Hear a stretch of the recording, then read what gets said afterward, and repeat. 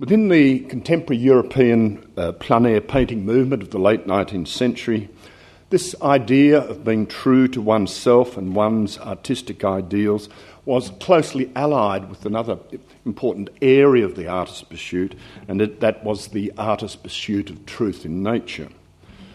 The desire to achieve a profound and lasting communion with nature was a guiding ideal of the European plein air movement.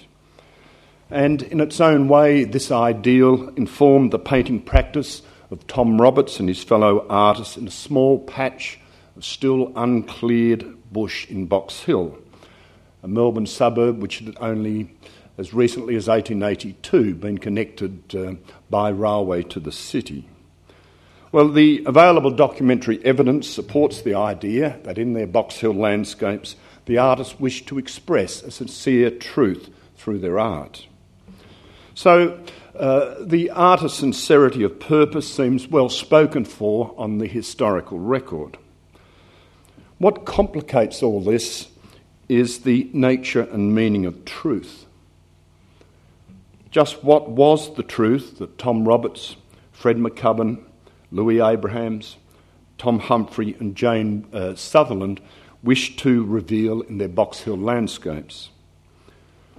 The idea of truth becomes more relative and multivalent when we examine the Box Hill period more closely. Now, the artist's aim of going directly to nature and capturing her essence involves a desire that carries with it its own concomitant lack. The desire for truth, an artistic impulse towards something that can never reach complete fulfilment in reality. This desire for truth can only ever manifest itself as yet another manifestation of desire, an expression, a sort of ongoing expression of an elusive, unattainable quest. It can never find complete realisation in concrete terms, though it remains, as I said in the outline for the talk that I'm giving here, it remains a motivating ideal for the artist. So desire, one could say, is ultimately fluid and unfathomable. In the pursuit of truth, that truth of nature, plein air painting and Impressionism had introduced quicker techniques for laying down paint strokes or dabs of pigment in response to what the eye perceives in the face of nature at a given moment. And Gerard, in his talk, looked at Veiteuil, which would be a good example of that. But the time process involved means that a painting can only ever register an accumulation of these successive moments. And as I tried to argue in my catalogue essay, the rendition of nature on a painted canvas or perhaps on a little wooden panel can never really present a moment of pure perception. It can't present that moment of pure perception because the process of perception itself is informed in varying degrees by prior knowledge and experience. So I think we simply have no choice but to consider the cultural knowledge and experience that Roberts and his fellow artists brought with them to Box Hill. Their response to Box Hill was inevitably informed by and coloured by memory and experience. Moreover, they went to Box Hill seeking something. They were looking for something. Most obviously, they sought the wholeness and completeness in nature that they imagined were lacking in the fragmented existence of city living. So they held expectations of Box Hill as a place, expectations which they wished to be met. At the same time, it needs to be said that these expectations made them positively receptive to what Box Hill could offer. So memory and desire, I'm trying to suggest, can be seen as twin sisters in their Box Hill venture. Now, the three iconic works that you see on the screen here, I hope I get my visual test right: A Summer Morning Tiff, McCubbin by Roberts, McCubbin's Lost, and Roberts' The Artist Camp, all 1886. These three iconic works approximate most closely to what we could call a distinct Box Hill style. And by the mid-1880s, mid to late 1880s, local critics were trying to locate some sort of sense of a Box Hill style in the work of Roberts and his fellow artists. Now, this in turn sets up the question of just how important is a sense of place in the Box Hill style.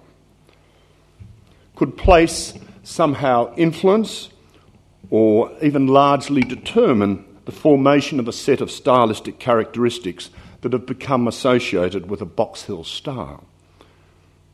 The shared stylistic characteristics of these works are quite obvious, and I thank Gerard once again for doing my hard work for me. He ran through a number of them in his talk. But as you can see, we have a concentration on closely related tonal values. It had the catch cry at the time of relative values. You have the selection, the very intimate close-up focus on the scene, and just a small patch of sky glimpsed on the horizon above the trees to suggest the possibility of a wider context for the scene portrayed. Gerard drew attention to the use of the saplings as a sort of framing device in the picture, and in particular in these they're used as a point of drawing attention to the human figure as a focus of interest in the scene. So when we look closely at the Box Hill pictures, we can see the artists in the process of actually adapting their individual painting techniques to suit local conditions of foliage, vegetation, colouring and so forth.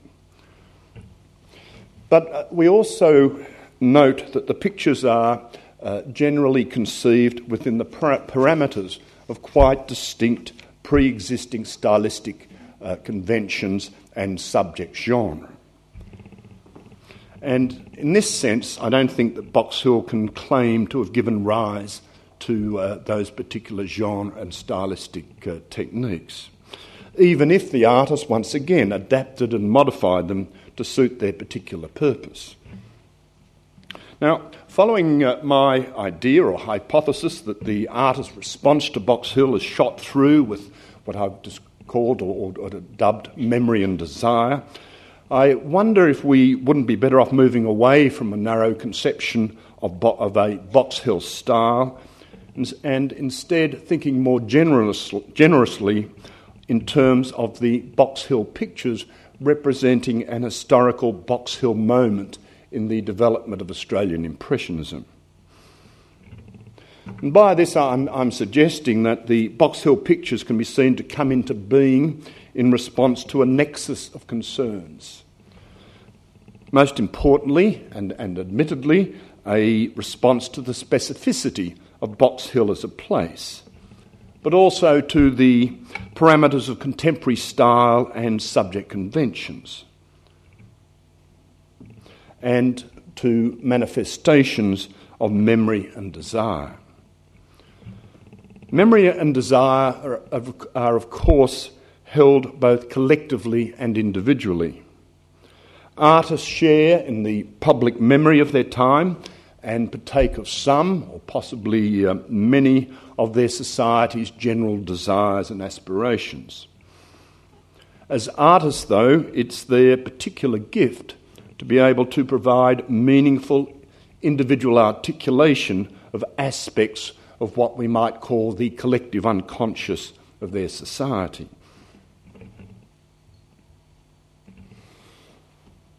The 19th century naturalist tradition, which very clearly influenced the Australian Impressionists, was strongly invested in a sense of place.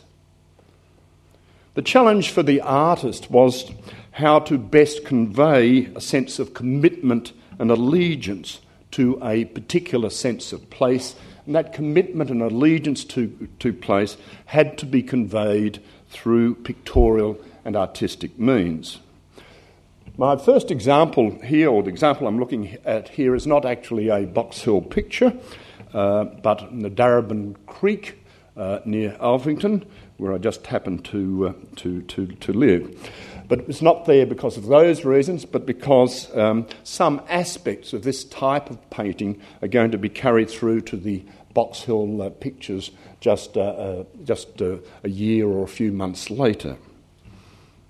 The scene, as you can see, is conceived very much within the Barbizon tradition. It presents a quiet corner of nature. The scene is very homely and uncomplicated. It presents a sort of type of view that would engender feelings of familiarity amongst Melbourne audiences of the day. The scene is deliberately prosaic in its treatment. But the paradox is, of course, that that impression, that sought-after casualness and freshness of observation, that feeling of having captured the present moment on canvas, that sort of casual observation has to be carefully contrived by the artist.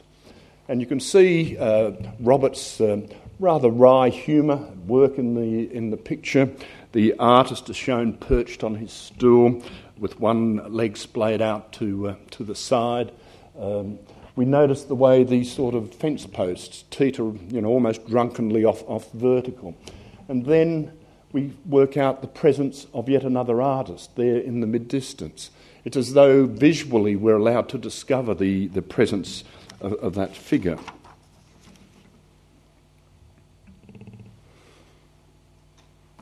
The title of this work, like the previous work, Winter Morning After Rain, Gardiner's Creek, denotes a specific time, season and place. Once again, there's that sense of particularity which the artist is trying to suggest in the way in which he portrays his observation of the scene. What we have here is a moment in rural life, an unpretentious moment as a man on horseback drives cattle across the old wooden bridge. The composition does seem indebted to James McNeill's Whistler's paintings and etchings of old Battersea Bridge, but once again I think Roberts is deliberately prosaic in his treatment. I couldn't help being impressed, having looked at this picture quite a lot, by Roberts, once again his rather dry, laconic humour. In a way, Roberts forces us to read the picture in a certain way. So you have the presence of the two cattle moving from right to left up in the top register, and then when you look down in the mid-distance, once again two cattle still facing the same way, and then further into the distance yet another cattle. And so we're somehow, and I think there's a sort of irony in this, that we're encouraged to read the picture in a certain sequential order as the eye moves, rather unusually, from the top of the picture down into the distance. Well, I spoke earlier of the artist holding expectations of Box Hill, and the famous scene portrayed in Roberts' The Artist's Camp could be interpreted or even accused of being the result of a highly selective vision. As I mentioned, what we actually see here is just a small patch of uncleared bush in a settled agricultural district. The artist's close focus emphasises the intimate seclusion of the bush while censoring out the intrusion of that wider outside world. But on the other hand, what is acknowledged in this picture is that what we have here are city bushmen, city dwellers, intent upon enjoying the solace and recreational pleasures of nature. We have the figure there of Louis Abrahams cooking the chops, McCubbin sitting down. And there are also, I think, which is wonderful about the picture, a lot of sort of make-do aspects in it. So that, I don't know if you can pick it up, presence of an umbrella, a brolly, leaning against the tent, a garment sort of draped over the tent side, the canvas sort of just propped up. And I think it's ironic that in one sense this Australian icon has, in one sense, much to do with the idea of casual improvisation. Tom Roberts acknowledged that he was drawn to Box Hill by old association on his return from England in 1885. He'd actually known the Box Hill district since he was a boy of about 14 years of age. And Roberts' Wood Splitters, or Charcoal Burners, presents a pertinent example of how memory impinges on the artist's conceptualisation of place. In the mid-1860s, Box Hill had been predominantly a timber felling district, but it had become, with the clearing of the land, an agricultural district by the 1880s, by the mid-1880s. So when we look at this picture, we might wonder whether or not it represents Roberts' yearning for the community of an earlier Box Hill, that Box Hill of his youth, when the cyclical rhythms of rural life and labour still seemed intact. So is Roberts laying claim here to the past, claiming his stake in the recent history of the locality? And I think too it's interesting how we read the lush fecundity of the scene here rather differently from the artist's camp. It's as though that fertile vegetation takes on associations, a sort of a nostalgia for older, better days. Well, as these are very famous works, and both of them carry narrative and literary associations. The artists, through their wide reading and through the moving in the circles of other poets and writers, the artists bring these literary associations to their vision of the landscape, and through doing so add another dimension to it. But in the final analysis, I'd tend to argue that the narrative import of these subjects is relatively inconsequential compared with the visual immediacy of the moment portrayed. That visual immediacy lends them what I'd describe as an emblematic presence. What they're doing there or what's going to happen next is perhaps immaterial. What they do convey is the impression of an unassuming naturalness. And they've subsequently become great visual icons, partly because they emanate this aura of innocence and timelessness. But once again, the visual immediacy of the images has been very skillfully contrived and manipulated by the artist. For instance, Virginia Speight has drawn attention to the way that Roberts, as it were, reconstructs the very processes of vision in his picture, so that the eye continually shifts its perceptual focus, pausing here and there on a more sharply observed detail.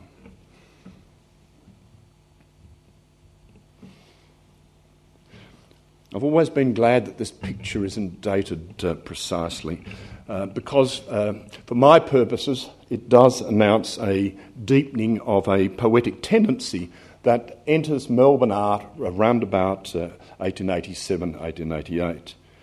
The portrayal of the tremulous light of the eastern afterglow signals an involvement with what I describe as the passing moment in time, as distinct from the immediacy of the single visual moment in the images that we just looked at.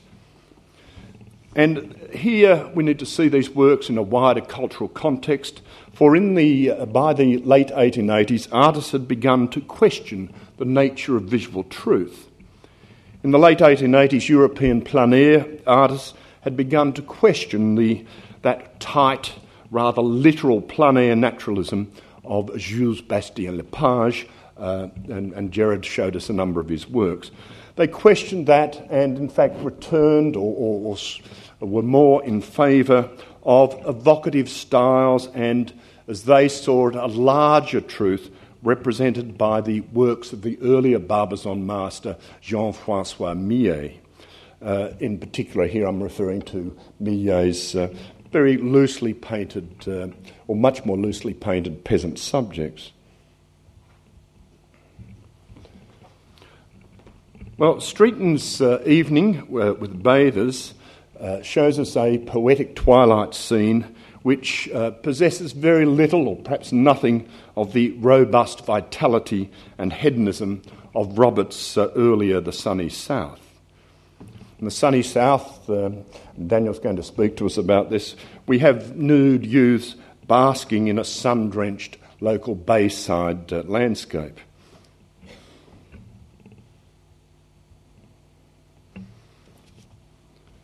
Rather, I'd argue that in Evening with Bathers, we can trace a link with the traditional pastoral idyll. And that's revealed in telling details in the picture, select details of the rustic setting, such as the broken down old fences next to the limpid waters of the creek in which the youths bathe, or in the presence of that part moon caught in the moment of its melting beneath the distant mist and cloud. The transient effect here, I think, also registers the complementary influence of Whistler's nocturnes.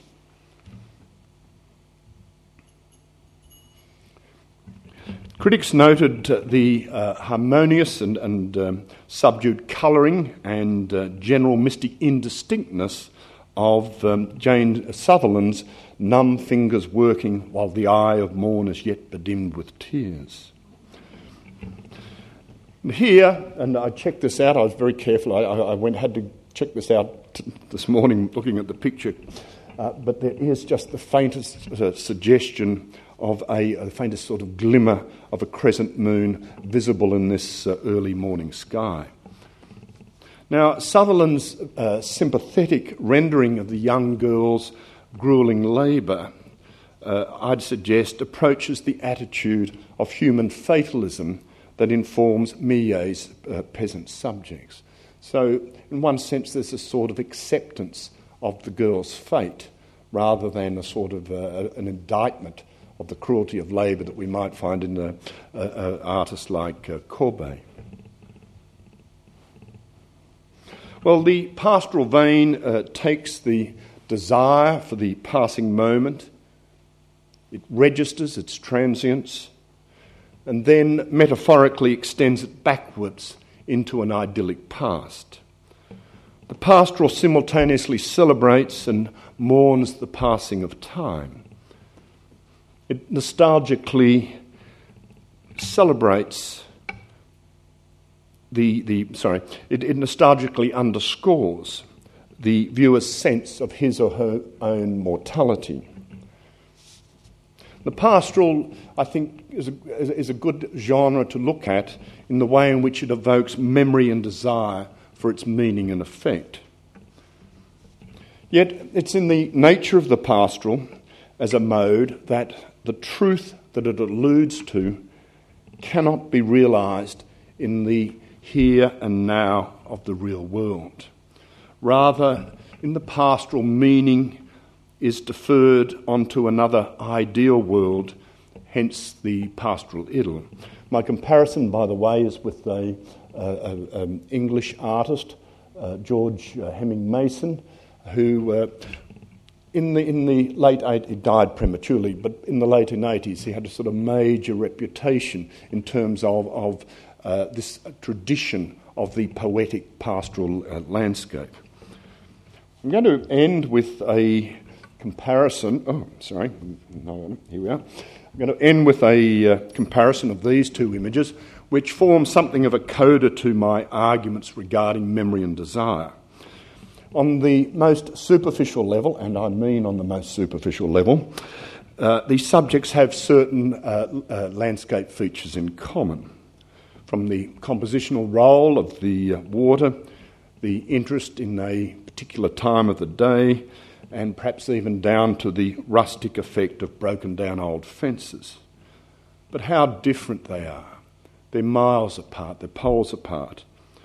The concern to convey the here and now of the present in the earlier Roberts image has given way in the Streeton to the evocation of an idyllic past through alluding to and evoking the pastoral mode.